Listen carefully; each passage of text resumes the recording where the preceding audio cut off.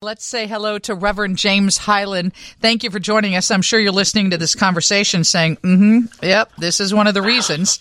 Reverend James Hyland is with Most Holy Redeemer Church in Evergreen Park. And, of course, parish picnics and parties are a part of summer, especially on the south side. And you use this as a big fundraiser, and you've canceled it. Tell us why. We did. Well, we have the event. It brings a lot of people in. We raise a lot of money for the church. There are always concerns about security. And after some of the events that took place this year with these flash mobs, and especially what took place in Tinley Park last weekend, those concerns that people have about safety and security really intensified.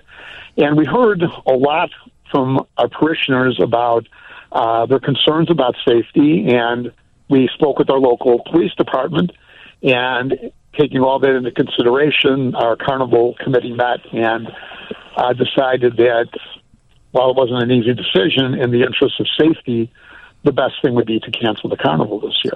The carnival is scheduled for June 15th through 18th. June 15th through 18th, right. Yeah. And it brings in our 50 or 60,000 in funds for the church, which is very important, right? Yeah, it is. Gosh. Well, we are looking at trying to put some alternative events together to make up for some of that.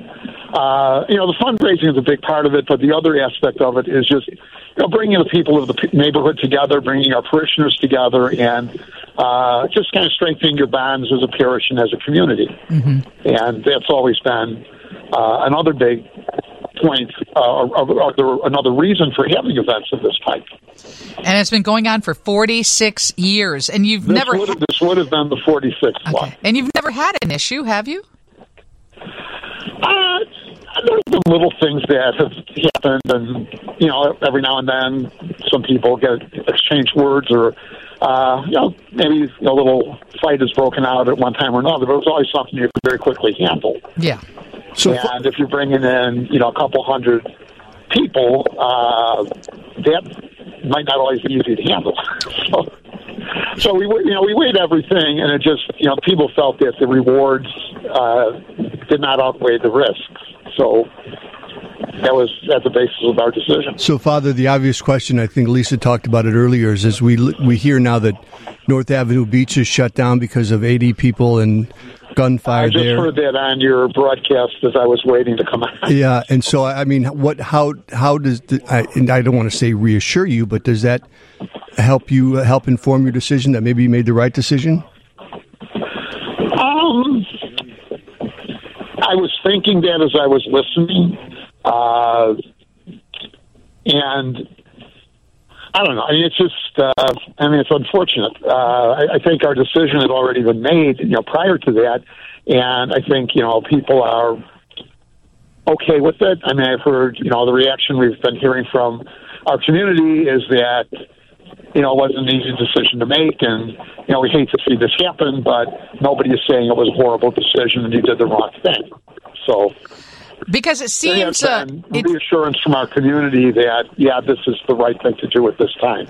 It seems pretty impossible to stop a group of 400 people who have coordinated via text message or on social media to storm a festival all at one time, regardless of what kind of police presence or security you have. I understand where your committee is coming from, that if that was to happen, what do you do and what kind of damage is done? And I hate that that parish picnics. One of the other concerns people had with our carnival was that even if you have a bunch of people show up for the specific purpose of causing problems, and I know when flash mobs first started, everybody came and they danced, and so what? But now if they're coming, with the purpose in mind of causing problems or seeing what trouble they can create, that's a whole different ballgame. Right. And even with, we would have had to increase our police presence or security to have it. And the other thing, though, people were saying was even if you keep them, a crowd like that shows up, you keep them out of the carnival, what's to prevent them from going through the neighborhood? We are in a residential community, and what's to prevent them from going around and, vandalizing homes or businesses or other things. The one thing I wish I would have asked when we spoke with the Tinley Park village manager was, how did all 400 of these kids arrive? Because that's of interest to me. They didn't all come up in 400 cars, and you would think that there would be some kind of tip-off. But was there any tip-off? Had there been any threat made against Most Holy Redeemer Church? Or not nothing? That I'm aware of. Okay. No. Yeah. All right. But I'm probably not on the social media networks. Right. Well, it's nice to speak with you, Father. I'm sorry that's come to an end. Hopefully it will come back again. Will there be an alternative festival or something that you will? Well, we're looking into that. Our carnival committee is meeting next week, and people have come up with a lot of ideas, and we're just going to try to see what we can do, whether it's the same weekend or maybe a different weekend if need be, to do something else. All right. We wish you the best. Thank you for joining us. Okay. Thank you very much. Yeah, as he's on hold getting ready to talk about the carnival being canceled in Evergreen Park, the news busts out of what is going on North Avenue Beach, and that's unfortunate because beaches just opened today in Chicago at 11 a.m., and it's a beautiful day in the city.